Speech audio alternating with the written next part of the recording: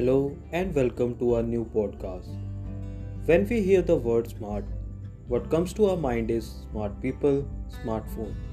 But today, I'm going to add a new dimension to your smart arena, that is smart cities. So let's get started. Dream of smart cities, myth or reality in India. The project of smart cities was announced soon after the Narendra Modi led government came into power. This was considered as a step in the direction of urban India's renewal.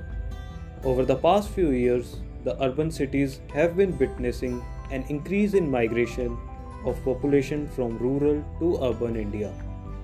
This influx has posed a number of challenges for the natives, migrants, as well as the government.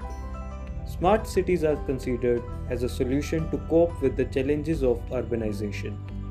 Smart cities are an urban region that is environment friendly, technologically well equipped, and has an efficient core infrastructure along with market viability.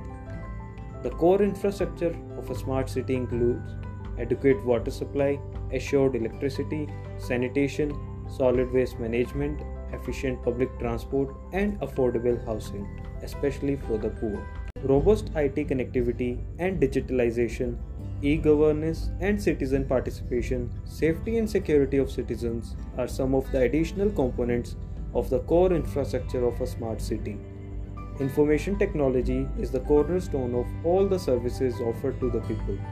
Sensors are used to collect, compile, and integrate the real-time data of electricity, gas, water, traffic, and other government analytics into a smart grid, which is to be fed into the computers.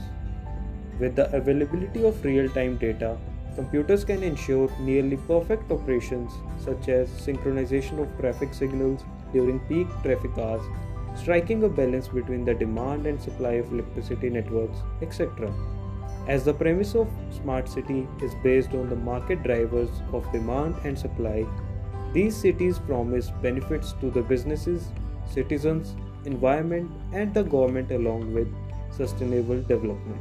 Ever since the launch of this project, governments, think tanks, ministries, and private firms have been working together to make this dream project a success. As of now, the government has announced an initial target of 100 smart cities in the next 5 years. Instead of building brand new cities, the government plans to develop and build smart towns on the lines of smart cities in the vicinity of existing urban areas, upgrade the existing mid-sized cities, and build settlements along the industrial corridors.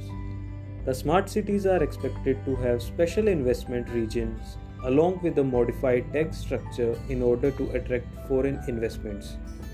These cities are considered to be the magnets for investments which will eventually lead to creation of a large number of jobs in the region. The project will witness a large number of public-private partnerships in its due course. Although everything looks rosy on papers, there is a gap between the dream of a smart city and its accomplishment. The government has allocated Rs 7,000 crore to the smart city project in the budget, which is roughly Rs 70 crore per city. This amount is not enough for the development of a smart city. It's a great as an initial kickstart to the project, but funds need to be pooled in at repeated intervals. India will have to channelize its untapped resources in order to fill this lacune. As the government plans to integrate the smart cities with the existing ones, it needs to narrow down the challenges that are specific to a city and then work upon them. The project of smart city needs to be implemented and executed in a phased manner. There may be regions which boast of a robust infrastructure but continue to face the shortage of electricity and water. At the same time, there may be regions which have uninterrupted water and power supply but have poor infrastructure. Obviously, the challenges for both the regions will be different and so will be their solutions. Many countries and multinational giants have expressed their interest for participation in the development of the smart cities, which will eventually lead to a large number of public-private partnerships. As a beginning to the smart city project, MOUs have been signed between the US government and 3 state governments of Rajasthan, Uttar Pradesh, and Andhra Pradesh for the smart cities of Ajmer, Allahabad, and Vishakhapatnam, respectively. Each state has been assigned a task force with representatives from central government, state government, and US Trade and Development Agency. The final report submitted by the task force teams will be the basis for the action plan for these cities. Germany has decided to partner with India's Smart City program and will be developing Kochi in Kerala, Bhubaneswar in Odisha, and Coimbatore in Tamil Nadu as smart cities. These three cities are among the top 20 cities selected by Urban Development Ministry which are to be developed as smart cities. Madhya Pradesh and Rajasthan government have set up special purpose vehicles for the implementation of smart city plans. SPV has been set up for 5 cities: Jabalpur, Indore, Bhopal, and Jaipur and Udaipur. The Smart City project will involve multi-layer implementation as well as execution with the center, state, and local bodies playing their respective roles. With a large number of stakeholders involved right from its inception till its implementation and execution, the government will have to simplify the regulatory aspects of the different processes involved. It also needs to take care of the possible legal issues arising from the same. All the clearances and approvals required for this project must be done online and in time-bound fashion.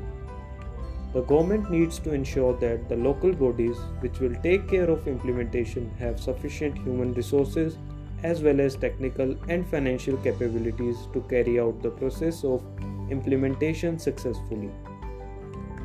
If required, special training should be imparted to them for the same. Smart cities will need smart people. The people need to be the co-developers of the system and not just be the end users. Universities, students, private and government institutes must be encouraged to actively participate in the process of upgrading the system. We should not forget that an important aspect of being smart is to curb the wastage and make sustainable use of the available resources. The government as well as the citizens must look for alternative renewable sources of energy. This will lighten the burden on the power sector and contribute to a large amount of savings. According to the industry experts, such cities require a timeline of 20-30 years for their successful completion. As the government is already working on a tight deadline of 5 years, it needs to understand the importance of meticulous planning and coordination in regards to this project.